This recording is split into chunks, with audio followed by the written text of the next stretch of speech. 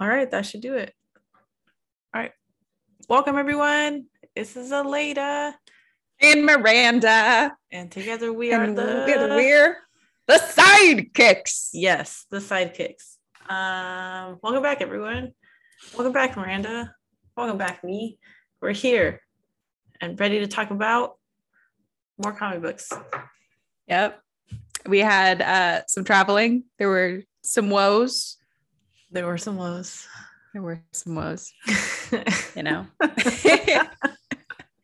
But we're back. Yes, Miranda came to town to visit family and friends, and on her return flight, she got stuck. She got stuck on the plane for 2 hours because apparently there's a lot of clerical work that goes into flying, and it wasn't done. I'm much more informed than I was previously. Yes. Chatty pilots, middle seats. That's Miranda's day. It was a lot. And it was, oh my God. I didn't even have caffeine because I didn't get a coffee. Oh. Because I couldn't find I couldn't find the Starbucks in the airport. Oh no. That sucks. I started my day without caffeine and like went and got groceries and stuff. And then I was just like, I really want a coffee the whole time. And then we went to the grocery store that doesn't have a coffee shop inside of it. I was like, I would have bought Starbucks. You went to the one grocery store that doesn't have a coffee shop inside it. Goodness. Yeah. Well, it was right next to the Albertsons, and the Albertsons does have a coffee shop inside of it. I was very sad. But it's okay. I got coffee later. That's good. And Miranda's drinking her coffee now. I am. Yes. I am. I came back from my ordeal finally at almost 2:00. Mind you, I was supposed to be back in my home safe and cozy before like 11. Before 11? Oh, that's a lie. I'm exaggerating. It was probably closer to like 12, but still wow. 2:00. I'm finally home, and then I just fall asleep. Yeah.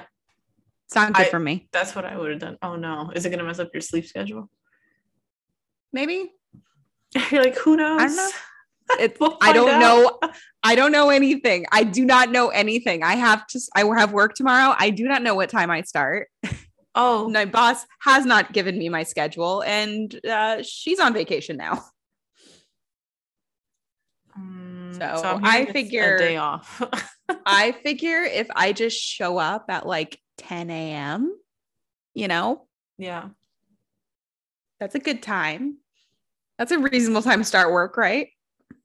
I think that's fantastic. That's maybe beyond reasonable. Right. Considering you don't have a schedule the night before. Well, to hopefully make the day better, we're going to be talking about Wonder Woman. Wonder Woman! Yeah!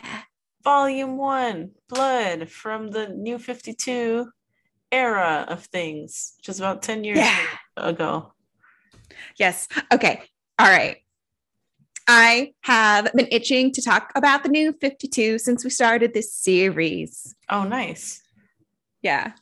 All right. So for people who don't know, the New 52 was like a 5-year shakeup that DC did. So, okay. Hold on. I have to go further back in time. Okay. All right. So a lot of so DC is kind of a conglomerate company. It started off with just like one comic house, and then they kept buying out other comic houses, and they kept expanding their brand. Okay. So like it's a really rather famously, it kind of spawned out of Detective Comics, which is where Batman made his debut in 1939. Yes. Yeah. So DC is one of the two major comic book houses. There's DC and there's Marvel, and then Image and Vertigo are not quite indie, but slightly more indie. Mm-hmm. Yeah, that makes sense. And Dark Horse, yeah, there's some other ones that are much smaller, and I believe Image is an imprint of DC too. I might be wrong. I might be thinking of Dark Horse. I get them very confused because I read DC. Unapologetically ignorant on this one issue that I will eventually not be ignorant on. Yeah, it just takes time. Yeah. I'm learning by osmosis. Yeah. So like it's DC building itself up all through the years, you know, starting with like in the 1930s, like late 1930s. And then in, I believe 1972, they decided that they wanted to make everything, they wanted to clarify what was in, like what was taking place in the same universe as each other. And so they did kind of a soft reboot, where they defined what was canon and what wasn't canon. And they published like a character book to tell people like, this is who these characters are. This is how they relate to each other. This is a little glimpse of their history to basically kind of clarify things, because like the 50s and the 60s were wild in terms of comic books, you know? So like I believe it was 1972 is when they kind of established the concept of like the DC universe and the DC canon. That's also when they officially set Superman and Batman's ages as 29. They're 29? In 1972, they were set at 29 and they stayed 29, I think until like the 80s and 90s. How old is Batman? When there was another reboot. Supposed to be now? I think mid 30s. Like they've aged him up a little bit, but they haven't aged him up crazy. Because right now we're in what's considered the rebirth era. Like that's physically what it was called when they rebooted the universe again. They called it the rebirth. Okay. So that's the era of comics that we're in now. And in that era of comics, I believe he adopted and or awarded or guardianed, whatever legal definition he had is going on with Dick Grayson when Dick was 8 years old, and it was his third year as being Batman. Okay. And Dick Grayson is, I think, like in his mid 20s now. So I think he's supposed to be late 30s. Okay. Late 30s, early 40s. All right. But for a very long time, he was 29. That is one of the reasons Frank Miller wrote The Dark Knight Returns, is because he was like, Batman is too young. He is old and grumpy. Well, like me. To be fair, 29 is very young to be dealing with a lot of stuff. But yes, Peter Parker's a teenager, so yeah, no one's equipped to be a hero. No one is. At least Spider-Man is supposed to not be equipped. Like half of his storylines are the fact that he's too young to like not have the wisdom to go with the power. This is true. This is so a good counter. But yeah. So in like 1972, they created sort of the concept of like one unit of like their universe and their canon. Right. All right. And then shenanigans ensued.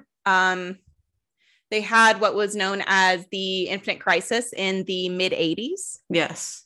Or no, Infinite Crisis is a different one. So it was Crisis on Infinite Earths, I think. It was one of those two.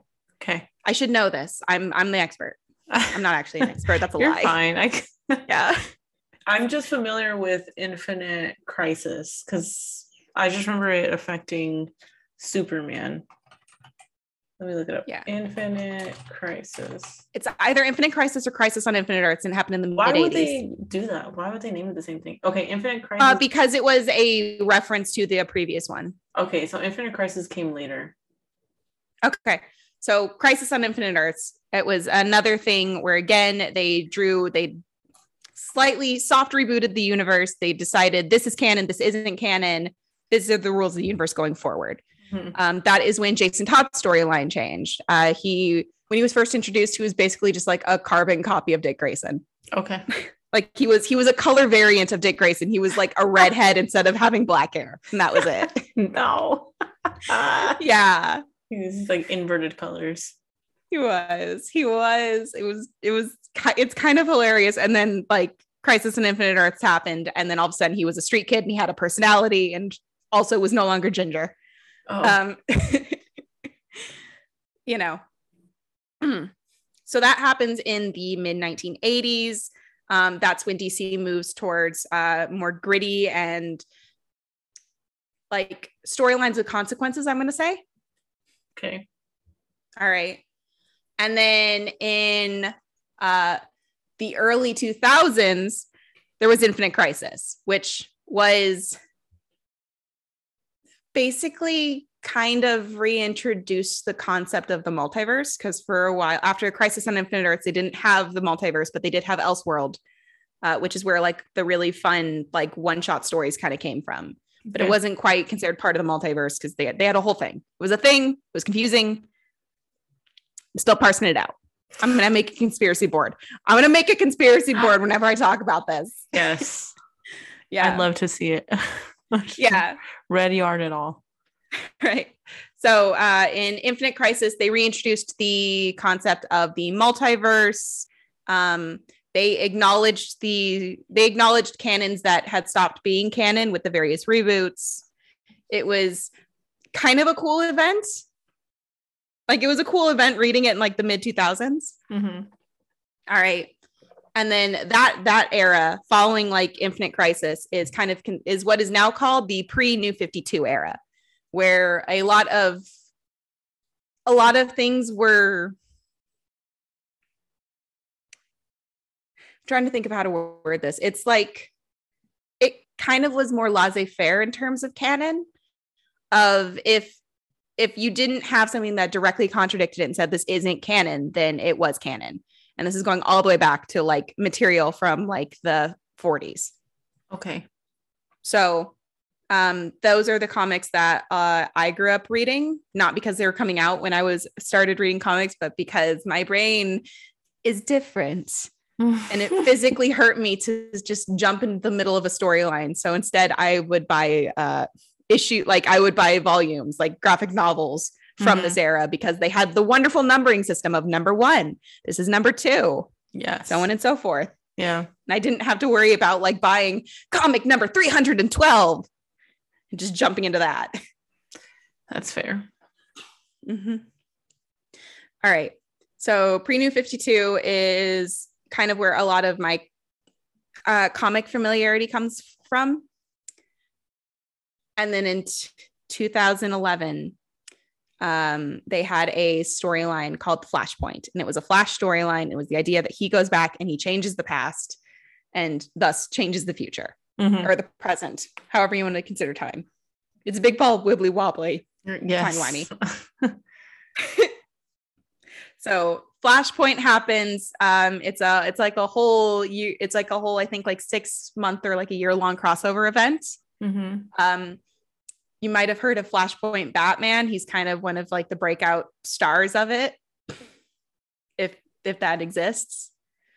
He was the idea that like instead of Bruce Wayne surviving like the deaths of his parents, he was like child Bruce Wayne was shot in the alley, and his dad grew up to became Batman. No, I did not know about this. That's so cool. Yeah. Only instead of being like, you know, Batman, the deeply flawed but mostly good-hearted Batman that we know, like Dr. Thomas Wayne was just murdering people, and he ran like a casino to fund being Batman, and he was just like, this is a garbage city and everyone deserves to die. So he was a villain. Yeah, in essence there was a whole thing of like, you know, there was the regular Batman, our universe Batman, and Flashpoint Batman, which is Thomas Wayne, like got stuck together, and it was this whole thing of like, you know, Bruce being like, you're not my real dad, but also, are you proud of me? And him just being like, why the hell are you Batman? Like, you didn't have a son that died. And he's like, I kind of have like 6 sons that have died, but you know, we're not going to mince words here. Actually, I'm responsible for a lot of them. There's a lot of child death in my life. I just like that there's like this thought that comics are basically a thought experiment. Like, what happened? What do you think would happen if we made his dad be Batman and then we made them opposites on the morality, and then we just put them together? What would happen? Right. Let's write it. Yeah, I love it. They did. That's so ridiculous. I love it. It kind of is. It's great. And the Flash movie that's coming out, or may or may not still be coming out, I do not keep as relevant on the movie news. I don't either. Is based on that storyline. Oh, okay, that's pretty cool. So they're gonna they're gonna try to make money off of it and probably present that storyline as well. Oh, they had Michael Keaton came back as Batman, and so the going theory is that he's going to be Thomas Wayne's Batman. I would like to see that. I want to see that. I want to see that. Michael Keaton. I will watch that. Yeah, but also on the other end, I've got a lot of moral objections to Ezra Miller. Oh yeah, no, he sucks. How do I do it? I guess I don't watch it. Yeah, I guess like you wait till you can get it from like a Blockbusters. Exactly. I need it. Well, no, yeah, I don't think I had to go to the I forgot that he was the Flash. Mm-hmm. They. Oh, excuse me. Sorry. I didn't mean to misgender them. I forgot that they were the Flash. Yeah. Well, yeah. I can't change people. Like on one hand, Michael Keaton's Batman. But then on the other hand, Ezra Miller. I want to see it. I really want to see it. So, but I'm not going to see it in theaters. I'm going to wait till it comes out somewhere rentable. Yeah, I'm going to need to just I have to figure out how to not give them money and still watch it. I mean, if you have HBO Plus, they have the rights to like all the DC materials. Oh, I should get a free trial and then watch it like that. Right? Yes. Yes. Okay. Back to Wonder Woman, though. Yes, back to Wonder Woman. So, in 2011, they had the Flashpoint storyline, and that was like a big crossover event. It was rounding to a close. And the thing is that DC comic book sales were way, way down. Like, they were something like, I don't have the exact number, but I was reading an interview and they were something like 30 to 40% below where they had been last year, like in previous years. Yeah. That's awful. So like DC had this big problem of people weren't buying books. They weren't getting a lot of new readers, you know. There are many reasons for that. I have my pet theories of the fact that it's actually very difficult to get into comic books. Yeah. Because they don't market easy entry points very well. Yeah. And I say this with all the love in my heart as a comic book fan, but comic book fans are very gatekeepy and are not very good at breaking down what's a good place to start for a new reader. Yeah. Like it's very much like, oh, you don't read Superman? Well, I just can't help you. Like you're beyond help. And it's like, oh, I didn't ask that. I asked where I could start. Yeah, I agree. There's this like a snobby mentality that comes with it. It's very like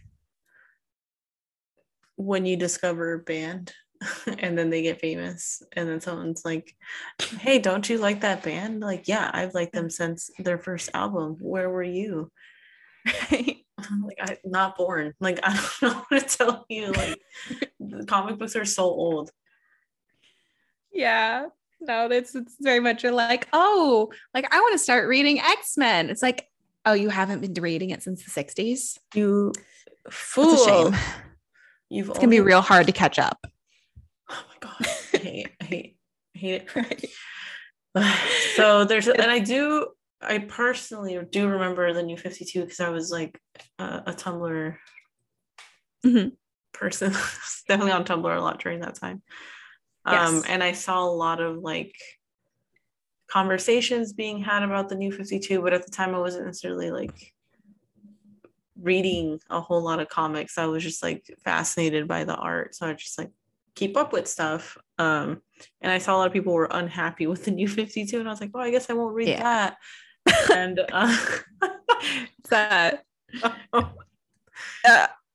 New 52 was a mixed blessing. I'm just gonna go ahead and say, I almost exclusively refer to it as the New 52 NU, as in new metal, because I feel like that's kind of what the comic book community feels about it. Metal.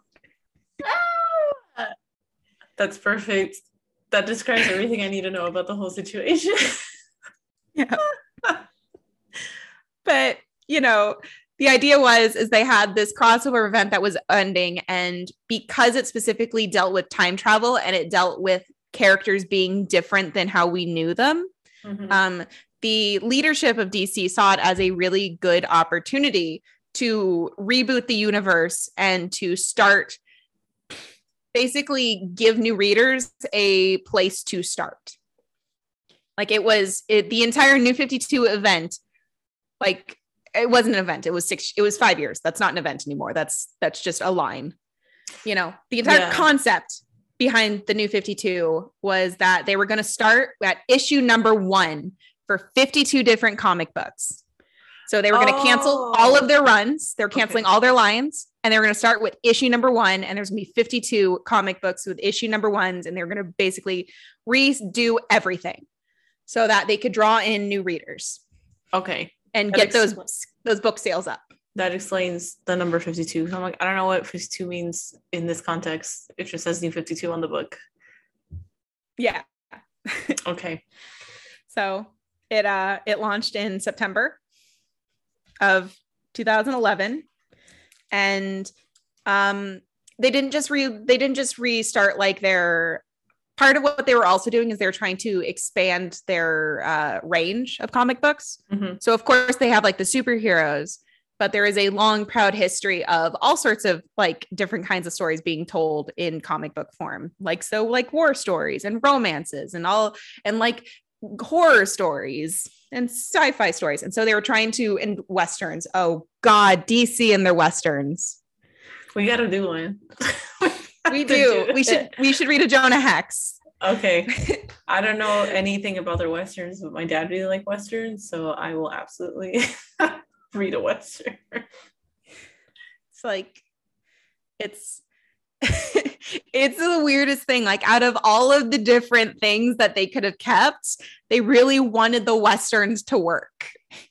They were very, like, as far from everything I've read, like the leadership of DC was very sad when they had to cancel the Westerns. It's not shocking in like the 2010s that people do not want to watch Westerns. Yeah. So, but like they were going to start all over with 52 new runs. And so, and like they had a bunch of other stuff. Like, one of the things is that they were not going to keep a run going if it dropped below like 20,000 readers. Oh. So like there was a lot of very rapid cancellations, you know, where like they would be 8 months into a run and then the book just wouldn't be popular anymore. And so they canceled it. Oh God, that's such a bad way of doing it. That just seems like you would have really unhappy fan bases. So part of this is that they wanted to draw in new readers. So they, like I said, they had broader genres and all that, and they were trying to experiment with what the young people like. Mind you, they did not have a lot of diversity on their creative team. Why would they? When New 52 launched, they had all of DC only had 2 female creators. They had one writer, I believe Gail Simone, and one artist, Amy Reeder. We love to see it. Let me guess, were they both white women? Yes. Yep. I mean, I don't know. I think so. I'm pretty sure. I'm gonna see. I'm gonna look it up. You said I know Gail Simone is actually kind of famous in terms of comic book like critique. Yeah, I know.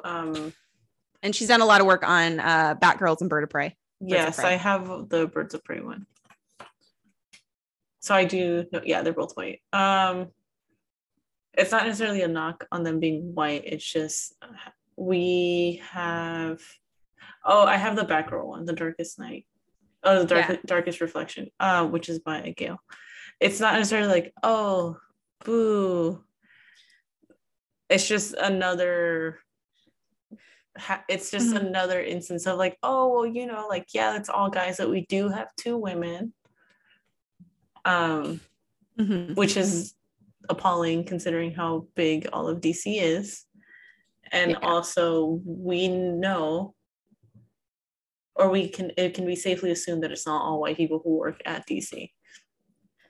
So, like it's, you know, in this book you have Cliff Shang, who amazing artist. Yeah. You know, but it's just the fact that like they didn't have a lot of diverse voices at that particular time. And so like, I think that was part of the failure of like, they were trying to,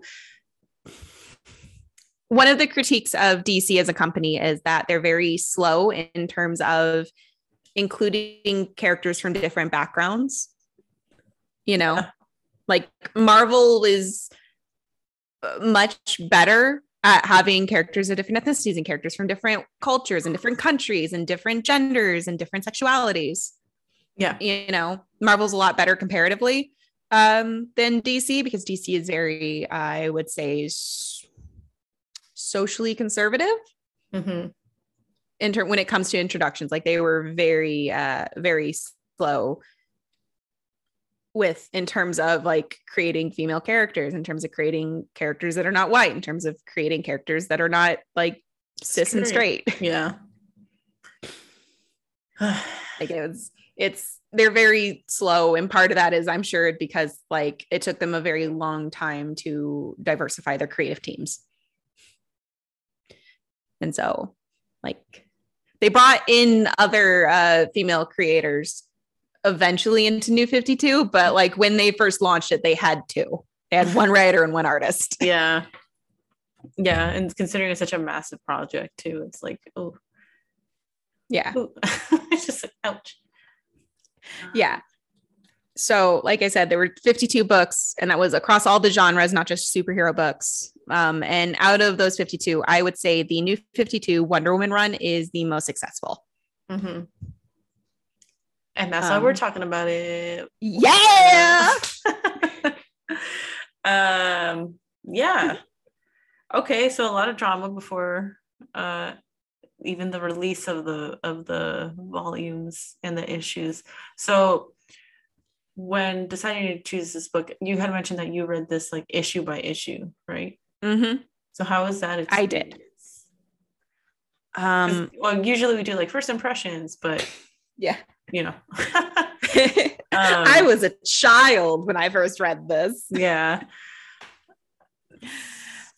Okay. Yeah. So for me, I was a longtime Wonder Woman fan. She was one of the heroes that I started with. Like before I hyper fixated on the Bat family, I hyper fixated on Wonder Woman. And so I had a lot of familiarity with her canon. And here's the thing, is that Wonder Woman historically is not a successful book from a marketing standpoint. Like she's a character that is there, but she isn't really people's favorites, and her runs, like her books themselves where she's the main character, don't do well. And that is for multiple reasons. So like reading this was like, it was a phenomenal book because it's dramatic. I love drama. I am the drama. You know, it's dramatic. It's dramatic. The artwork is beautiful. And it's probably the most humanizing Wonder Woman like I've ever read. Okay. So what did you think? What's your first impressions? I liked it a lot. I did not read Wonder Woman, I would say, like at all. Yeah, no, at all. I think this is the first like one that I've read that she's the main character. I've had experience with Wonder Woman like in the TV show because she was in Justice League. Yeah. And then I know the old TV show. Mhm. And then I liked where is I forgot the lady's name. But the old timey Wonder Woman. Linda Carter. Thank you, Linda Carter. I have like her whole the whole sequences in my brain, but I couldn't remember her name. Yeah, Oh, she's so wonderful. yeah, so I knew of that, and then I liked like the new Wonder Womans that came out, the movies. I thought I really enjoyed them. So yeah, I was just like really excited, and then when we met, you like knew a lot about Wonder Woman. I was like, oh my god, so cool. Hopefully, I'll learn something. And then in college, I did learn a little bit about her. I knew that there was a book that had came out probably like in 2014 that was like dedicated to her, and I was like, I always wanted to read it, and I never read it. But I'm happy that I got to read what sounds like the better books of hers. Because it was really like, oh damn, like I didn't know that happened, like to her mom. And when I read it, I was like, did that actually happen? Like, did I read this wrong? Am I too tired to be reading right now? What's going on?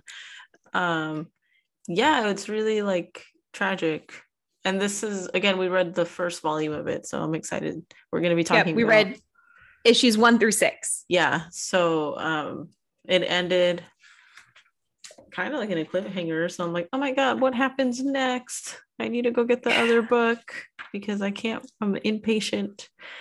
But I did like the character design. I thought it was like unique. I liked it. First impressions. Would read again. Would purchase the book. Yeah. I'm glad. I'm really glad. Like, good. I loved this one. All right. So for the list of creatives on Wonder Woman, the New 52, Volume 1, it's blood, right? Or is it guts? Blood. It's blood. Blood. Sorry. Yeah. Okay. Volume 1, blood. Published from November of 2011 through to April of 2012. Full list of creatives. It was written by Brian Azzarello. Main artist, the primary artist was Cliff Chiang. There are a couple issues with Tony Akins and Dan Green working as the artist. Colorist Matthew Wilson, letters by Jared K. Fletcher, edited by Matt Idelson, and associate editor Chris Conroy. And this was the kickoff to what eventually became a 3-year saga of the Brian Azzarello Cliff Chiang run on the New 52 Wonder Woman. Like this entire storyline with Zeus lasted 35 issues. That's a long time, right? It's 3 years. It is 3 years in publishing. Yeah, that's amazing. I'm guessing it had a good reception. Yeah.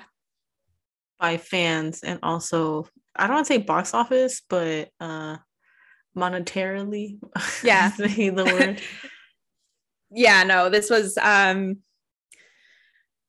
I personally read 3.5 lines, 3.5 like books during the New 52. I read Teen Titans, which was a hot mess, but it was my hot mess.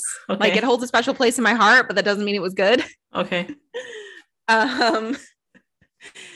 I read World's Finest up until Huntress. They replaced Huntress and Power Girl with Earth 2, Batman and Superman. So I read like roughly 3 years worth of World's Finest. I read Wonder Woman, and then I read about 4 issues of Superboy before I decided like he's boring and stupid. I probably thought exactly in those terms. I was like 14. It probably still holds true. I didn't read any of those. Yeah. I trust your judgment.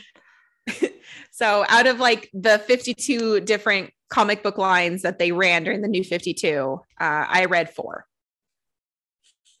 And so this one was, I would say, the best and the least frustrating in terms of like the rebooting of canon. Okay, so in what ways is this canon different from like her original? Like, what is the original origin story for Wonder Woman? Okay, that's a very long answer. Oh. All right. So, OG Wonder Woman, it came out in, I believe, 1940. She was created by a psychologist professor. Mhm. I can't remember his name. Hold on. Give me a tick. He's in this book because they give the original creator credits. William Moulton Marston. William Moulton Marston, who, if you do not know, was in kind of a, he and his wife shared a lover. Like he was very happy relationship, and then they had a third in their relationship. And original Wonder Woman ran, like, he was the main creative in charge of Wonder Woman for 7 years until he died. And then after that, the new people that took over were not able to keep up the popularity. And then eventually she kind of faded. Right. And that run of Wonder Woman was incredibly kinky. Yeah. Like it's, you know, she comes from Themyscira, Paradise Island, island of women. Mm-hmm. And these were not celibate women. Okay. So in the 1940s, there was like basically lesbian island. I love it. Yeah. And her, if you didn't know, her bracelets are officially called the bracelets of submission. And the idea is that if you can lock an Amazon's like wrist together, like connecting her bracelets, then she loses her power. Right. It's very BDSM. Right. There are stories where she mentions how there are the Amazons participate in hunts of each other, where hunts okay. For each other, where the girl that is caught gets eaten sexually. Is it? I'm pretty sure. Like it's they don't clarify, but they're not cannibals. So I'm gonna leave it to you to decide. Okay. You know, a lot of her early bad guys, they were females, a lot of females, like a lot of women, and then a lot of them dealt with kind of a lot of themes of like healthy submission versus toxic submission. Okay. And so like she was physically fighting the patriarchy because like she came to man's world to fix man's problems, and part of man's problems is toxic masculinity. Hey. Is this whole idea that it's like you're not like there's nothing wrong with hierarchies. You know, like hierarchies should not be based on gender. You know, it's based on roles in a relationship. And there's nothing necessarily wrong with those kind of power dynamics, but you need to be like a loving master instead of like, you know, taking it as your right. Okay. So like I said, it was very kinky. Early consent. Okay. Yeah, it was early consent. So like one of her early bad guys was a baroness, German baroness, who would hypnotize women and basically brainwash them. And so at one point, Wonder Woman frees a bunch of like her slaves. Mm-hmm. And they don't know how to readjust to freedom. And so like she takes them to Themyscira to be looked after by Amazons in essence. Okay. Like, and if they decide to reassert their dominance, then that's fine. But if they just want to live the rest of their life like as like submissive women, there's nothing wrong with that. Interesting. Yeah. Early Wonder Woman was wild. It's all like sexy. So I'm looking them up, and one of the covers is like her tied up against another person, and yeah, and a bunch of women behind her. So her main weapon is the lasso of truth, and it was a lot of themes of like there's a lot of bondage. Yeah, there was a lot of bondage. She gets tied up a lot. She gets tied up a lot. She ties people up a lot. There's this whole thing where like a lot of early Wonder Woman is her reforming her bad guys. Oh, you know? And so at one point, rehabilitation. yeah, she rehabilitates her bad guys, but part of that is by asserting her own dominance over them. Hey. Like I said, it's very dominant submission. You know, so like at one point, she catches the Baroness and like she fights her, she beats her, and then she finds out like the Baroness has a daughter that's being kept by the Nazis because this is during World War II. Right. So she goes and rescues the daughter, and then she takes them to Paradise Island. it's a thing. Paradise Island sounds like a good time. Yes. Like, yeah, so you're like confused. Just go to this like paradise. Yep. Good luck. Go to kinky lesbian island. Go to sexy island where you get to hunt each other and eat each other up. Yep. Interesting. Yeah, it's crazy and wild. And then like as soon as Marston died, that went away. Like, Chris, like, it can't keep being this. Yeah. Like, the moment this man is not cold in the ground before they take the kink away. They're like, okay, no. This guy. Mm-hmm. Good concept. We're changing it though. Yeah. And so Wonder Woman's origin is the story of she was made of clay. Okay. Because like she is like the one daughter born to an island of immortal women. And so it's this whole thing of like she was formed and then her mother cried and there was a lightning storm and the gods took pity on her tears and she woke up to an infant. Okay. So Wonder Woman was the one child on the island. Donna Troy, her sister, is actually a magical mirror clone created by the island sorceress to be a playmate. It's a thing. Okay. I know a lot about this. I didn't know anything about it. Okay. Yeah, that's like the made of clay is pretty much like the main for a majority of Wonder Woman's history. That is where she came from. There's different versions of Paradise Island. There's different versions of why she leaves Themyscira. Mm-hmm. There's different versions of the Amazons. At one point, the origin story for the Amazons is that they were all women who had been brutalized and murdered, who were given a second chance at life in very strong bodies where no man could ever hurt them again. And so there was wow, it's gone through its history, I guess.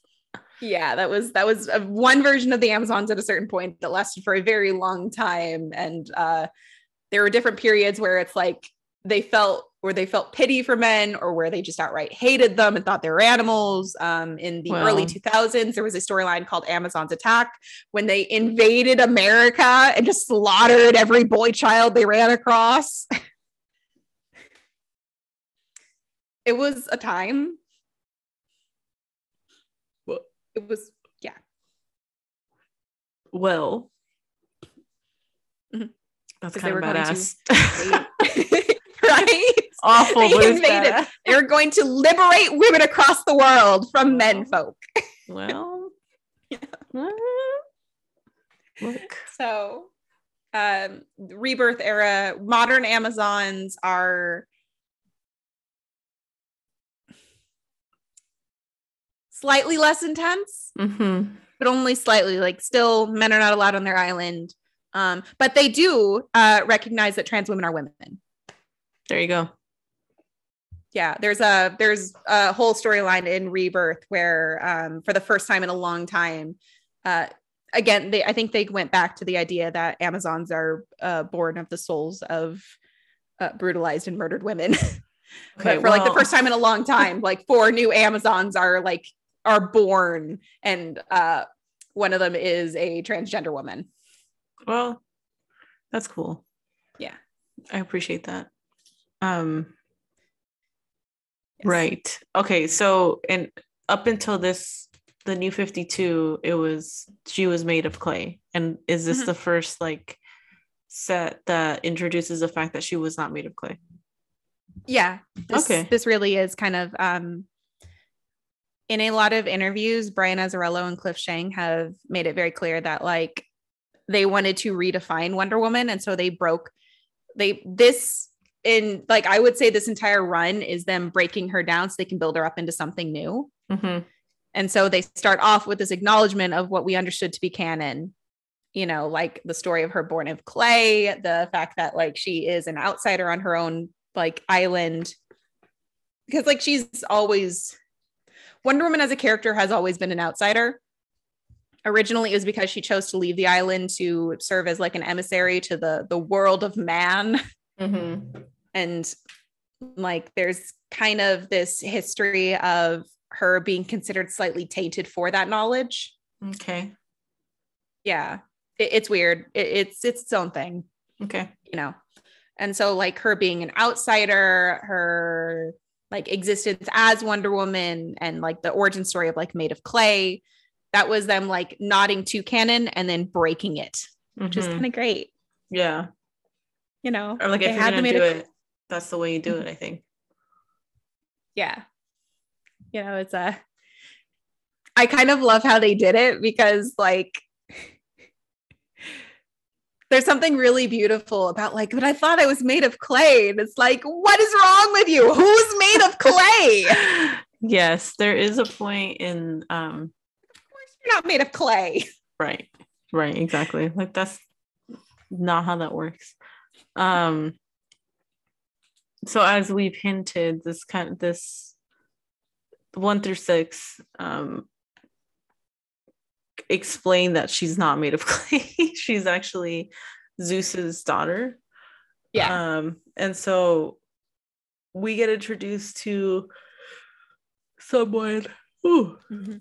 Sorry. We get introduced to a character who's like under attack. I forgot her name. Her name is Zola. She's this blonde lady. And it's revealed that she's pregnant with Zeus's child because he is trifling and is still cheating on his wife, Hera, right? He's never gonna stop. I don't know. He's never gonna stop. Yeah. So this book opens and Zeus has gone missing. Yes. He has gone missing.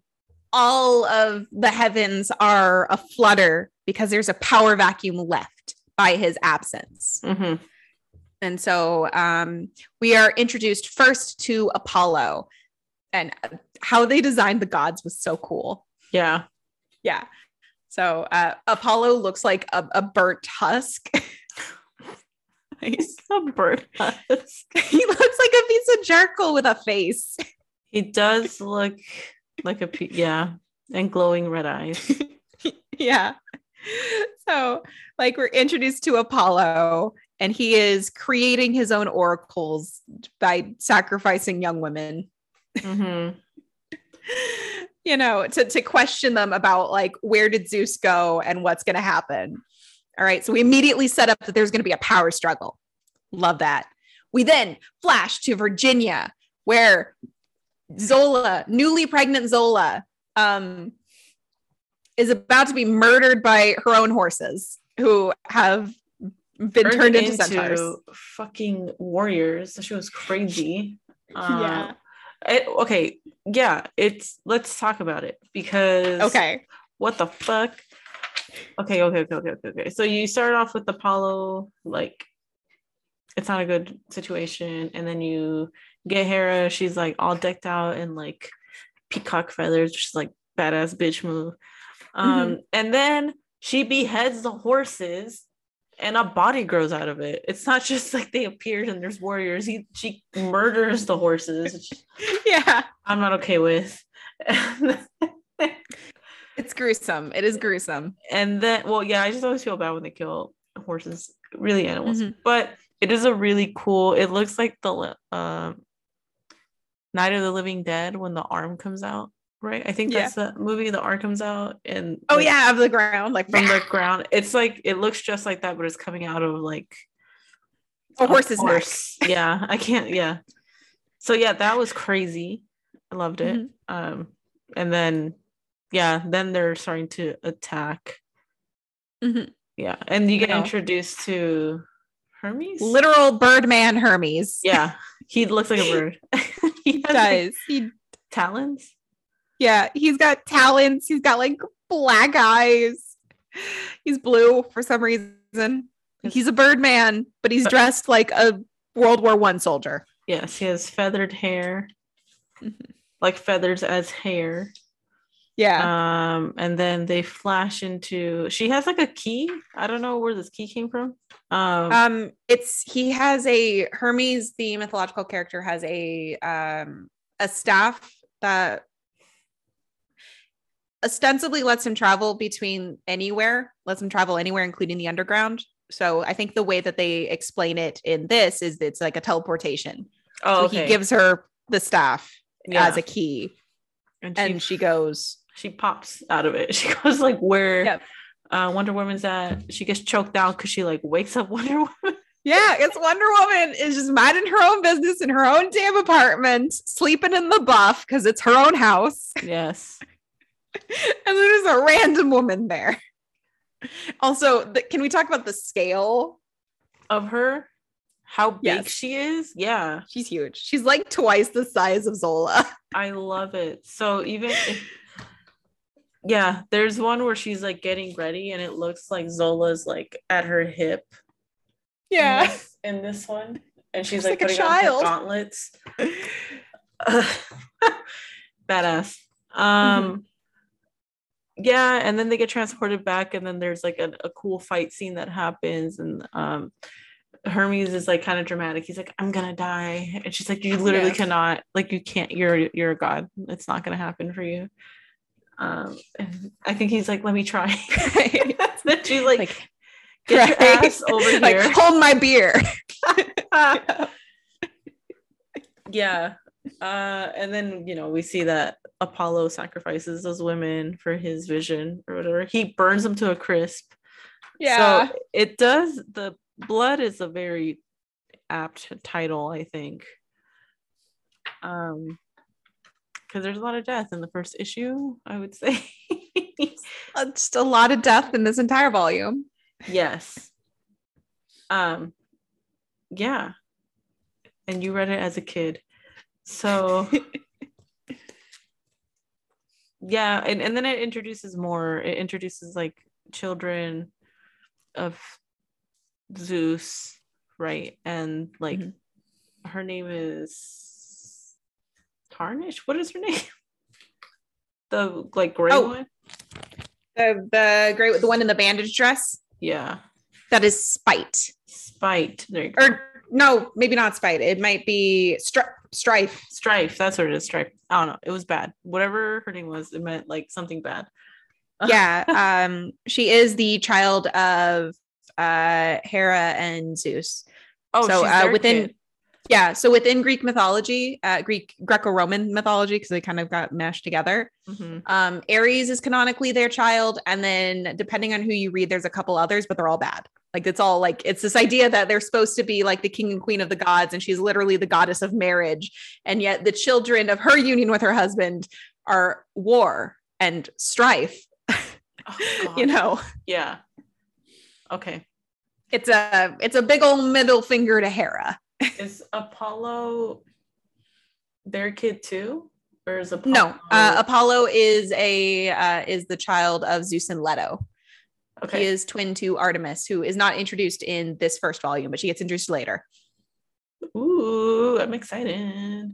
Okay, so you get like introductions to these gods in essence, and you get a retelling of like how Wonder Woman was quote unquote born, which is like the whole story of her being made of clay. And you get this badass like cutaway scene where she like is fighting another Amazonian, because like what else do Amazonians do? Nothing. They fight each other. Because look, if you're good at something, you're gonna keep doing it, and they're good at kicking ass. Is that like it's this she's got an expectant mother who Hera is trying to slaughter, and she's got a wounded god, and so she takes him to her home because she's like, the Amazons can help. And it's just immediately set up that these are very brutal Amazons. Yeah, I love it. I fucking love it. I love it. I'm here for it. I love like the whispering in the jungle of like, he's got a musk.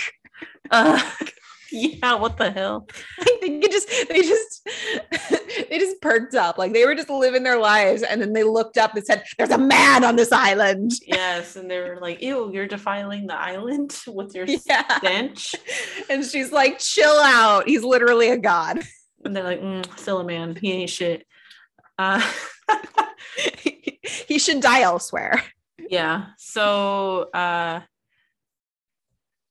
her mom, Queen Hippolyta. Hippolyta. Okay, she is like, "Hey, what's up?"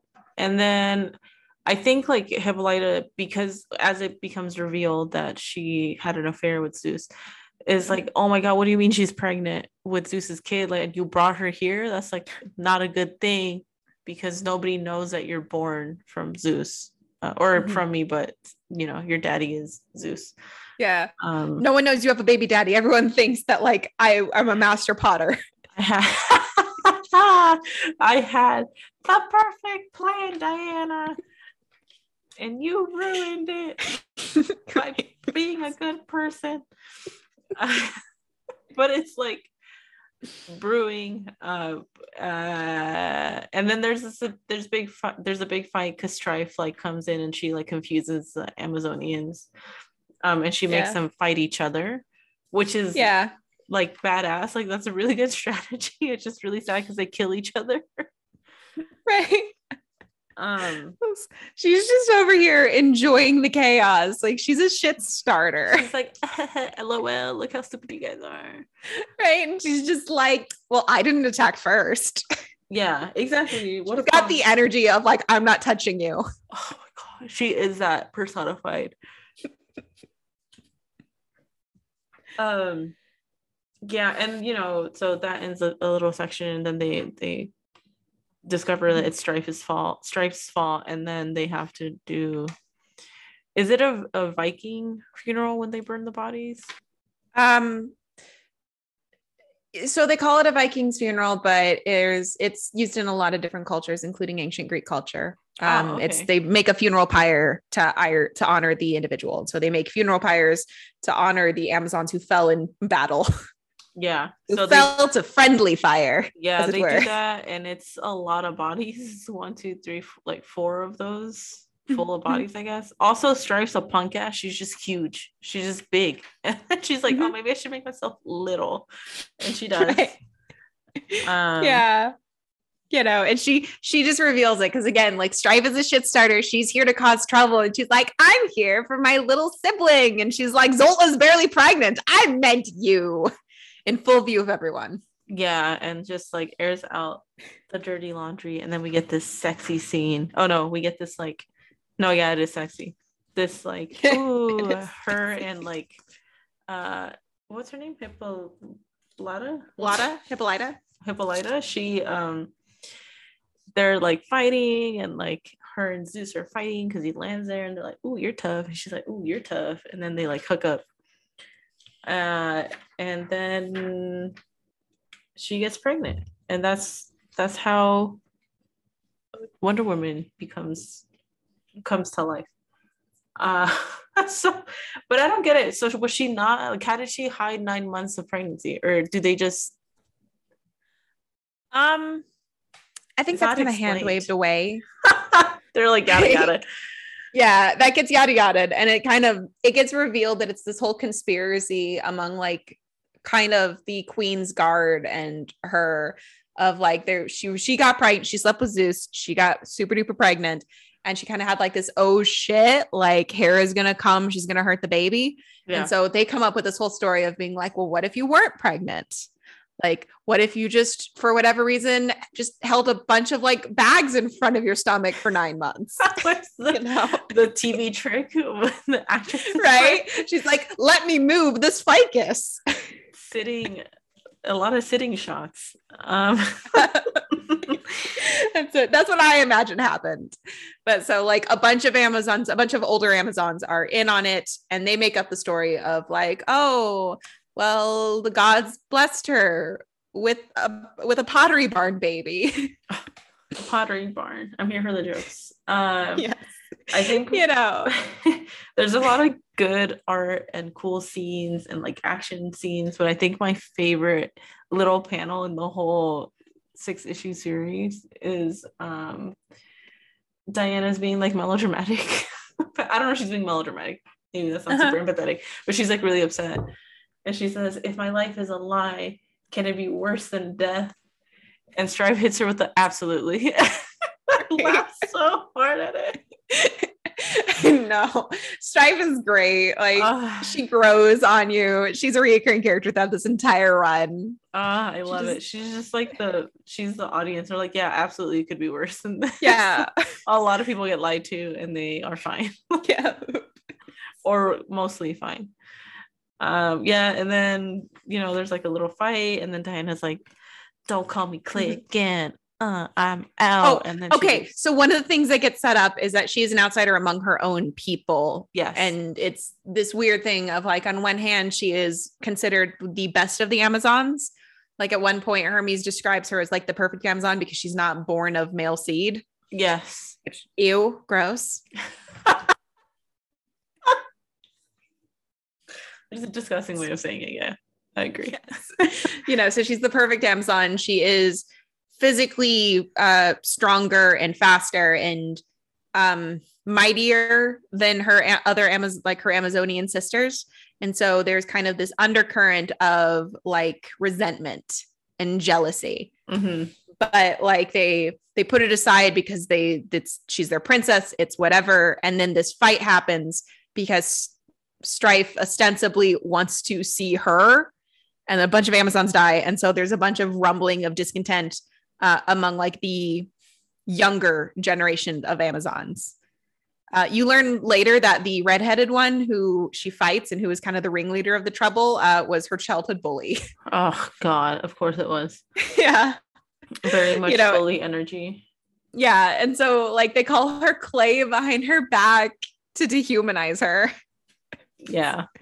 And so she just kind of has this moment of like, fuck you, fuck this place. Don't ever call me Clay again. Yeah. She's like, I'm going to leave and I'm never going to come back. Again, it's not necessarily established like how old or young she is here. But that felt very like, you're not my mom. Like, you're not my real dad energy. She's like, I'm over all of you. And in some fairness, you're all bitches and you deserve each other. Yeah. Fuck you guys. I'm out. Get your ass over here, Zola. Right? We're leaving. Hermes, get your stuff. I'm turning this car around. Right. So yeah, that happens. And then, we see Diana living her life. Like she's just like, I'm over it. Oh no, we get an entire issue of her just being broody and like going to a concert because she's like, I don't have a family. I just wear leather and I'm alone. I love that she was like in a punk scene. I'm here for it. Really what this like issue establishes is like what happens to her mom, which I thought was sad. Mm-hmm. But the Diana plot point was really funny. She stabs Strife with a broken a broken wine glass, I guess. Yeah, like she breaks a bottle and just imagine being at the concert and seeing that. Right. What the fuck is going on over there? Right. And then also Hermes is dressed ridiculously. He's in a poncho, black sunglasses, but those like Coach sunglasses, and then like a beanie, a weird beanie with a front cap. Yeah. Yes. It's, one of these things is not like the other. Yes. It's Hermes. Like Wonder Woman, Strife, and even Zola look like they belong in the punk scene. And then they brought their weird cousin. Yeah, he looks like he would be playing like hacky sack at like Venice Beach. That's his outfit. Right. We also get introduced to sad old white man war. Oh God. Yeah, yes. Yeah, they basically just established that he's not going to be a part of it, right? Like he's like, I don't care. Yeah. Well, because Apollo is trying to consolidate power because Yeah. Apollo wants to make a push to take the throne. And Right. so he's going to his father's other children and being like, side with me. And War is just like, I'm old. I just want to drink and just war-torn Darfur. Yes. He's like, have fun with your machinations. I'm not going to be part of it. He's like, man, fuck you. Mm-hmm. Everyone's gonna fight. I don't care. Let me Yeah. just be my person over here. Leave me He's alone. he's in like a Panama suit. Like he's Yeah, he is in image. Miami Vice. Yeah. 30 years later. Yeah. It's great. He's got bloody feet and no eyes. Yeah. So Yep. yeah, they established that.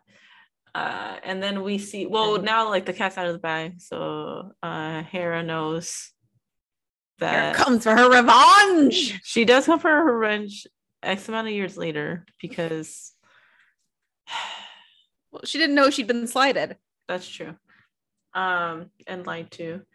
And there's this like very powerful scene where Wonder Woman's mom is like, I'm sorry, like I'm really sorry. Like I can't change it, but I want to protect my child, so that's why I did what I did.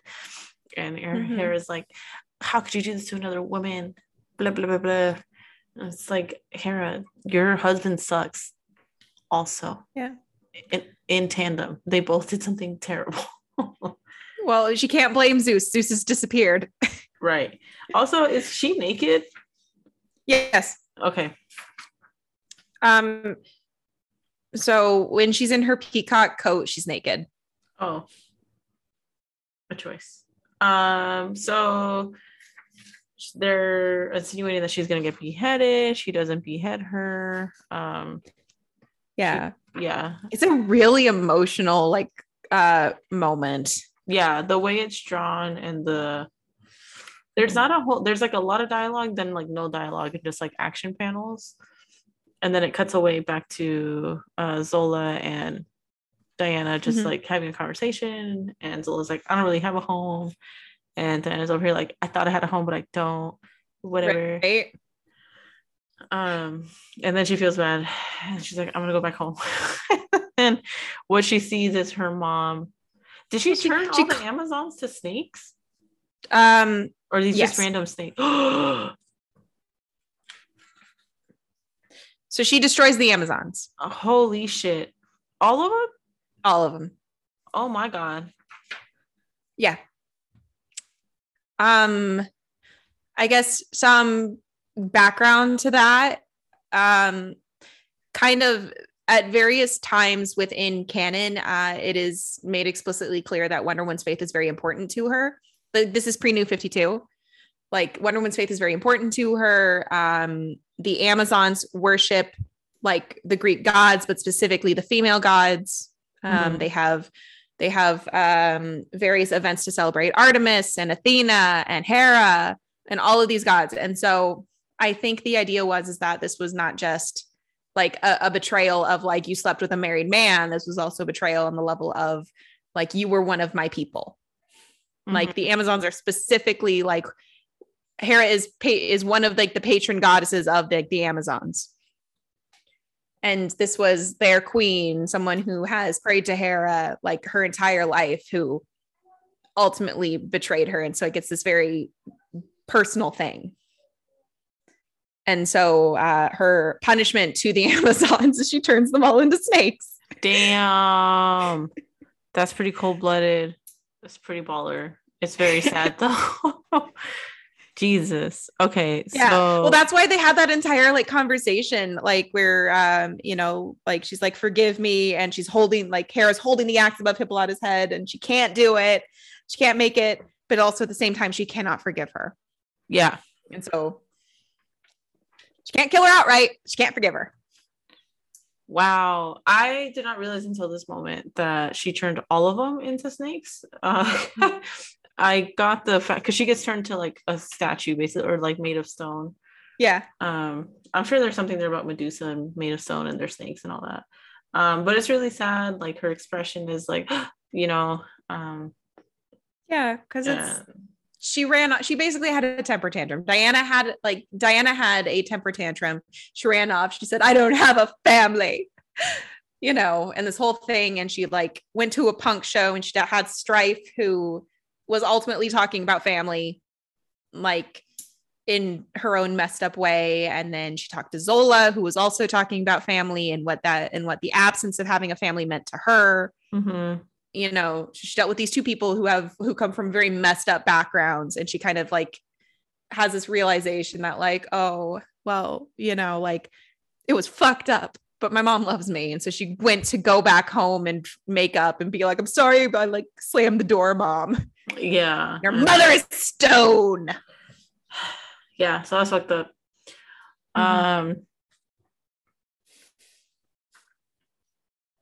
Yeah, that was sad. When I read that, I was like, oh. Yep. So that was the emotional crux of the first volume, and it helps to give like Diana her motivation for the rest of the story. That makes sense. Yep. So moving on to issue number 5, which was so fucking confusing. Like I didn't realize how confusing this was until I reread it. It was confusing, right? With like Poseidon. Yeah, yeah, it's weird. So this is also the first one where we don't have Cliff Shang illustrating. Instead, we've switched to Tony Akins. Very obvious that it's a different artist, and it's not obvious until you see Wonder Woman. It's like it's there, but it's not. I don't know. I was reading it and I was like, her face looks different. Yeah. And then I was looking at it and then I looked at the other one and I was like, why does it look so different? This is a different person. And I never thought to like go to the front and realize that, and like read that it was a different person. Yeah. But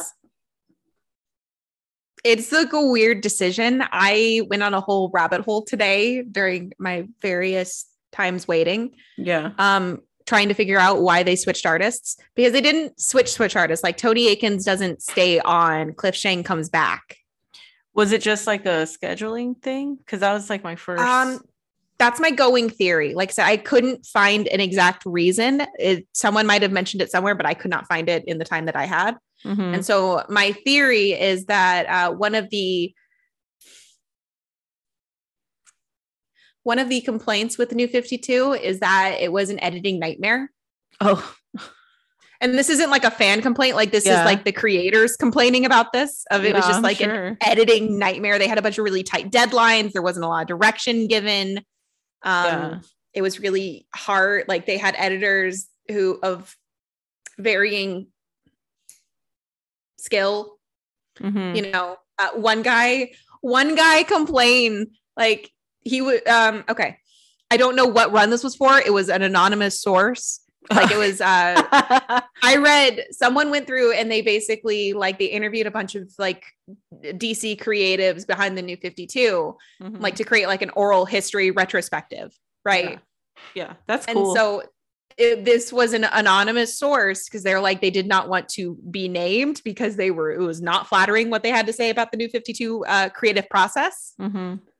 But basically this writer, the artist would draw the panel and they would I assume because there were very few women involved. So I'm just going to use the blanket he. Mm-hmm. He and the artist collaborated on what the story would be. The artist drew the panel and then the editor would go in and would reorganize it and demand a different story. Like he would reorganize all the pages and demand a different story. And so the writer had to figure it out from a collection of images that was not in the order and the storyline that he and the artist had discussed. That's infuriating. Yeah. So like the New 52 from a standpoint of like the people actually creating the books was a nightmare of like really, really tight and harsh deadlines. And so the theory that I have is that for whatever reason, Cliff Shang couldn't illustrate like these two books like these 2 issues. Yeah. Because he still drew the comics. He still drew the covers. Like this is still him doing the cover. But the art inside is Tony Akins. And so like something might have happened. Maybe he got sick. Maybe like he had a life event, you know. Jim Lee, who was an artist, I believe an artist at that time, like had a baby in the middle of like the first year of New 52, and that messed with his schedule. Yeah. Like it was wild and a very tense and from what I can tell, slightly hostile environment the entire New 52 run. It seems like it. Jeez. Yeah. So for whatever reason, the art style changes, and Tony Akins is fine. Yeah, it's just different. It's not a bad art style or anything like that. I think there's parts of it where like he doesn't draw Wonder Woman well. Yeah, he was mirroring like what he was, you know, it was before. Because like I don't know if I was an artist and I got put in the middle of something, like you have to take over. Like, oh shit, like I'm gonna try as hard as I can to make it look like the other artist. But he doesn't seem to try that for Wonder Woman because her face just looks so different from what we were reading. Yeah, like she goes from like a very, I would say, robust and strong, like warrior woman to like dainty, like Linda Carter dainty. Yeah. And then like, yes. Her stature is also not as like towering anymore. She's still pretty big, but not really. Like her outfit is different. Or, like all these little things that just don't. She's go not like what we have been reading. Yeah, like she's not muscle meaty anymore. Like she's got slender arms. It's just like she overall like becomes a lot daintier looking outwardly. Yeah. And then they did like the blue hair thing again. Yeah. You're never gonna escape that. That's just how it is. Yeah, I mean it's a way to do highlight on black. I get that. But yeah, there is like a clear difference between the way the first issues of these were drawn, and how the women were drawn there versus how they're drawn on the last 2 ones. Yeah. But yeah, and this part was honestly bizarre. I just feel like they just added this storyline. I don't understand. It doesn't carry the same weight as the rest of it. They're basically just plotting against the gods. It was a weird jump. Like we had this very emotional cliffhanger that we were left on of like Wonder Woman embracing her mother who is now made of stone. And then immediately after we're just having breakfast in London. And everyone's fine. No one's distraught. We're just having breakfast. Yeah, there's no closure for that, like for the audience for that. It's just like she's there now.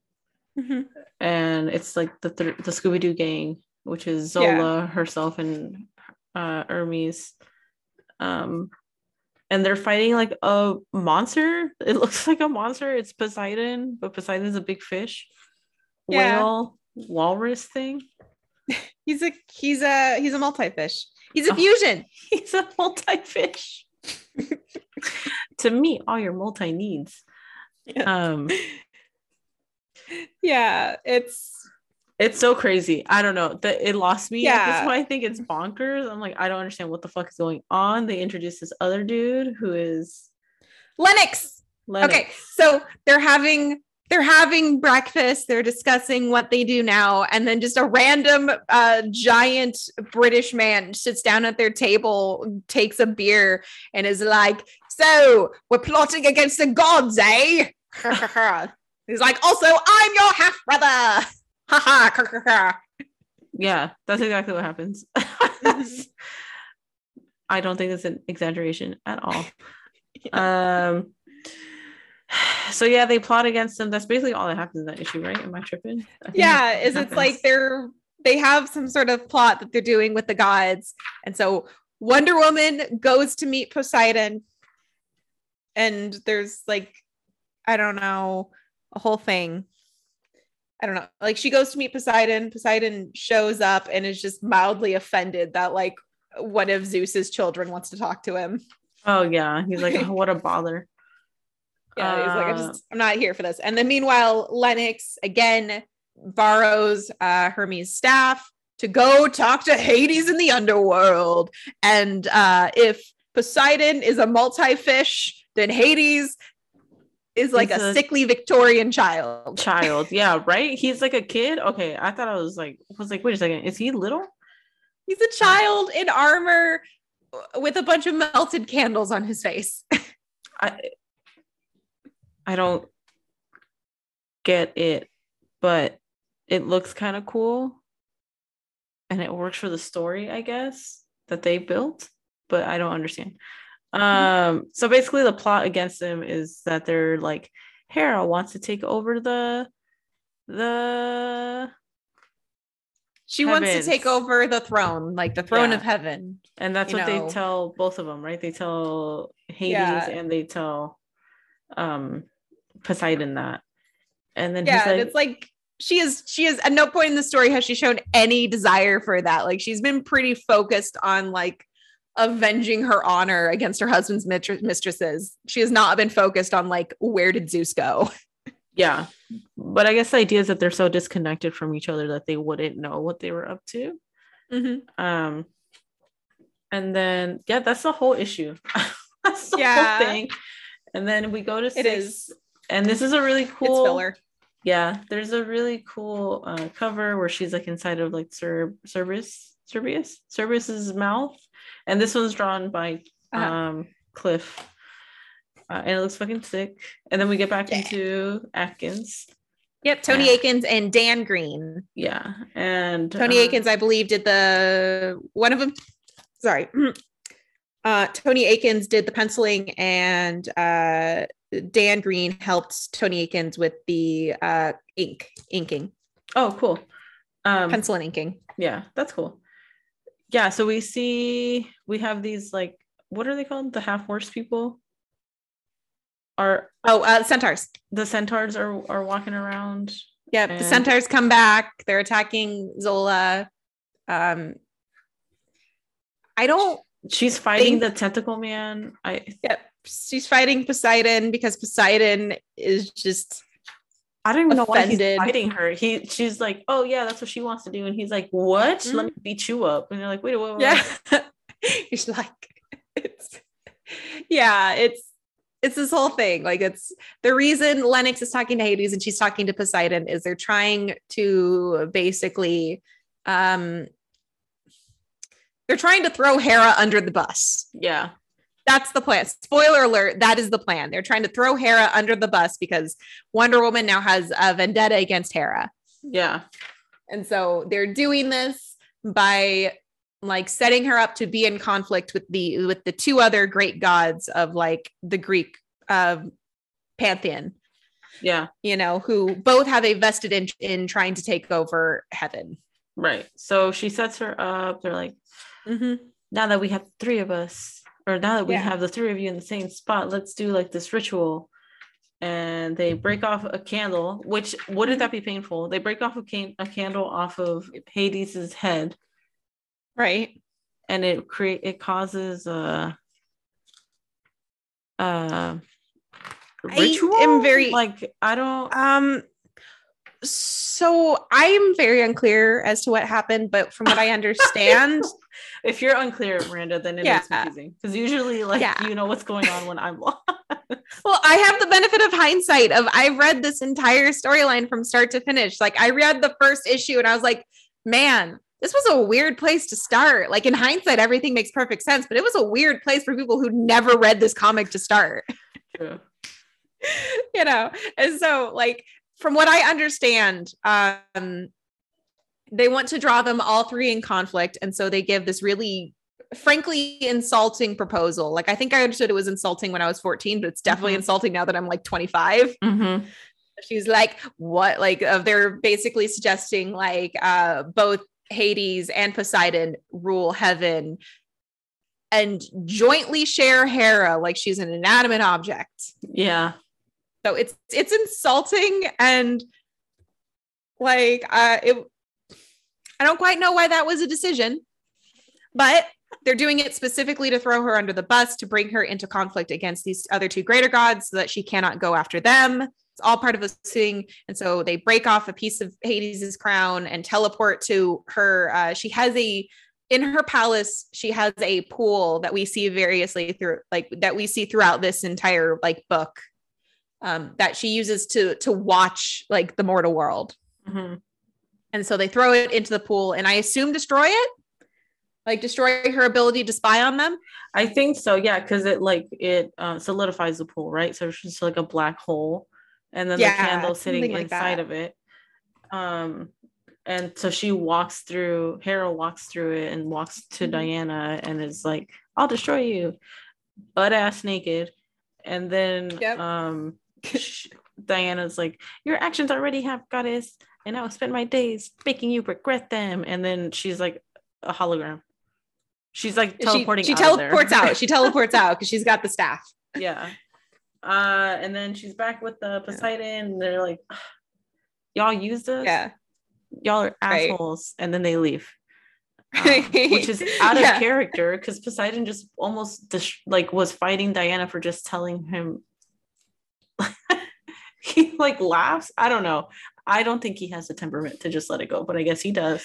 Right. Like he was having a thing, and then he got played the fool, and then like he sulks off. Yeah. And he's like, well, welcome to the family. You're just as much an asshole as the rest of us. Yes.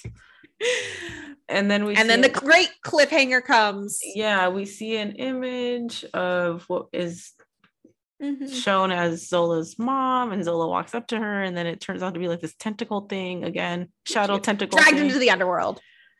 Yep. And it drags into the underworld, and then Hades comes back as like head. A floating hologram head, like Marlon Brando and Superman. Oh my god. To basically say like you know. That's fantastic. It's a good reference. Yes, to basically say like, you had this, you were using us to get back at Hera, but in the process we struck a deal, and I'm gonna force you to. I'm calling your bluff, Wonder Woman. Like you're gonna have to make this happen, and I'm gonna have to be king of like the heavens. Otherwise, you're not getting like Zola back. Yeah, and that's it. That's where it ends. That is it. That's where that ends. That's the first volume. That is the first volume. What a book. What an ending. The first half was really, really good. The last two were mostly confusing. Weird. And I think they ran out of time to write something cohesive. And like, we just need to set this up so we can move forward. Right. Right. It's like they had three steps, you know, steal underwear. Step 1, steal underwear. Step 3, profit. Step 2, question mark. Question mark. Yes, exactly. So those were the question marks of the volume. But honestly, overall, I do really enjoy it. I'm excited. So for next week, we'll be reading volume 2, Guts. Yep. Volume 2, issue 7 through 12. There you go.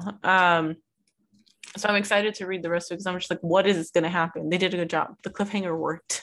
Want to know what happens. But I liked it. Thanks, Miranda. I'm glad. Also, I'm really glad. Thanks for the heavy lifting of all the historical context because I didn't know any of it. I knew some of it, but not enough for it to like help me. I will be back next week with even more. I bought a book that's The Psychology of Wonder Woman. Oh, that's the book I was talking about. Yeah, that's the book that I was like, oh, we talked about it, but I never read it. But yeah, tell me if it's good so then I could read it. Yeah, no, I'm really excited. I've been getting a lot of like comic book history and comic book critique books that I've kind of been reading on the side. So what I'm saying is that DC's going to hire me to be an expert someday. DC, you heard it here first. We need a DC historian. She exists. Miranda. Like they have historians, but I'm very dedicated. There you go. Expert historian. Yeah. A consultant, if you will. a consultant. I'll be a freelancer. Yes. We're here Oh for my it. God. Do you know how big my head would be if I got hired by DC? Oh. It'd be a big head. Megamind big or? Yes. That's manageable, I think. I would buy a cape. I would commission a cape for myself and I would wear it. Don't you have a cape? I've seen you in a cape. I do have a cape. Okay, I do have a cape, but I would get a special cape. I support this dream. You have my stamp of approval. All right. Not that you need it, but you have it. Nah, we're working on like a joint venture together. You know, if we ever end up doing like the con circuit, then like you're the one that has to deal with me showing up with a cape everywhere. Yeah, that's easy. I'll get you a cape. We can get matching capes. Oh yes, I want one that's like the one from Howl's Moving Castle. The one Hal That's a great cape. Yeah. I was like the one from the character. I went to a store. Oh, I guess let's do our happy thing. So if you want to start. My happy thing is my family came up to visit me and then I went down to visit them. Mm-hmm. And now I'm home. Now it's done. Yes. And I can regulate. Yes. What's yours? I went shopping yesterday and that was really fun. I needed it after the Supreme Court decided to show their asses. But so I was like, I'm gonna spend money. Who cares if I'm in debt? The world's ending. Hey. And I went to this store called Box Lunch, which I've been to before, but I forget that they exist. Mm-hmm. And I will not do it, but I was like heavily, I'm like, what if I work here part-time? Then I can get all this like stuff at a discount and it might be worth it. That sounds like a nightmare. Working retail part-time. Yeah, that was like all of my early 20s. So it's not foreign to me. I just want the discount. Just work 4 hours a week and then I can get like 20% off. Oh and all my friends like the stuff they sell. So it would work out. I would just fund myself shopping there though. I already know. I'm like, oh, this paycheck is like a whatever paycheck. I'll just spend my money here. So the plan is flawed, but that was my happy thing. That's actually kind of great. It's brilliant in its own way. You know, that is something out of a sitcom. Mm-hmm. Did you ever watch Will and Grace? I did not watch Will and Grace. I mean, that's okay. You don't have to. Seen episodes, but I did not. Yeah, in Will and Grace, Karen technically works for Grace, and she's kind of like one of her best friends. What? But Karen is a very wealthy woman who basically needed an excuse. She needed, like, her husband Stanley told her to get a job. And so she just needed a job. So she doesn't actually work. And the exchange is that Grace doesn't actually expect her to work, but in exchange, she is not supposed to cash any of the checks that Grace gives her. What? Yeah. So it's like, it's this whole thing of like, she gets a paycheck technically, but she never cashes it. She sticks it in a box. And then at one point, like, Stanley and her are going through marriage troubles. They have a weird relationship because they're really rich. Mm-hmm. They're going through marriage troubles. And so he cuts her off. And so she's like, and I was desperate, Grace. So she cashes all of them at once. Oh no. End of friendship. No longer friends. Yeah, because she's wealthy and horrible and doesn't understand money. Oh gosh. Grace is also horrible in her own way. Oh well, that's fair. It's everyone in Will and Grace is kind of terrible. That's good to know. I probably will not watch the show, but I like knowing that. You do not have to. My mom liked it, and so I watched reruns growing up. Yeah. Cool. well, Miranda's drinking her coffee. So if you want to follow me on social media, my handle is Horchata Chica on TikTok and Instagram. You can find me there if you want to communicate. We set up, well, actually, Miranda, go ahead first. If you want to find me, I am Dino Mighty Miranda on TikTok. I post Bat Family content. And we have social medias. You can you can contact us if you want to reach out to us via email. We are the Sidekicks. Hold on, where's the picture? I took a picture. At Gmail. I know I'm doing the same thing. I'm looking it up. We're so good at this. There it is. Okay. Our email is the capital T side SEID capital S kicks capital K all one word at gmail.com. You can find us. Yep. You can email us recommendations that you may have. It'll be great. Taking consideration. Yeah, that's what we had for you this week. Next week, again, we'll be doing the New 52 Wonder Woman Volume 2, Guts, issues 6 through what, Miranda? 6 through 12, or issues 7 through 12. 7 through 12, thank you. Yeah, and, we hope to see y'all again. Yeah. Bye. Bye. We don't have an ending song, so our jingle's not very long. I like it's between Bolivia and Peru. No. All right, let's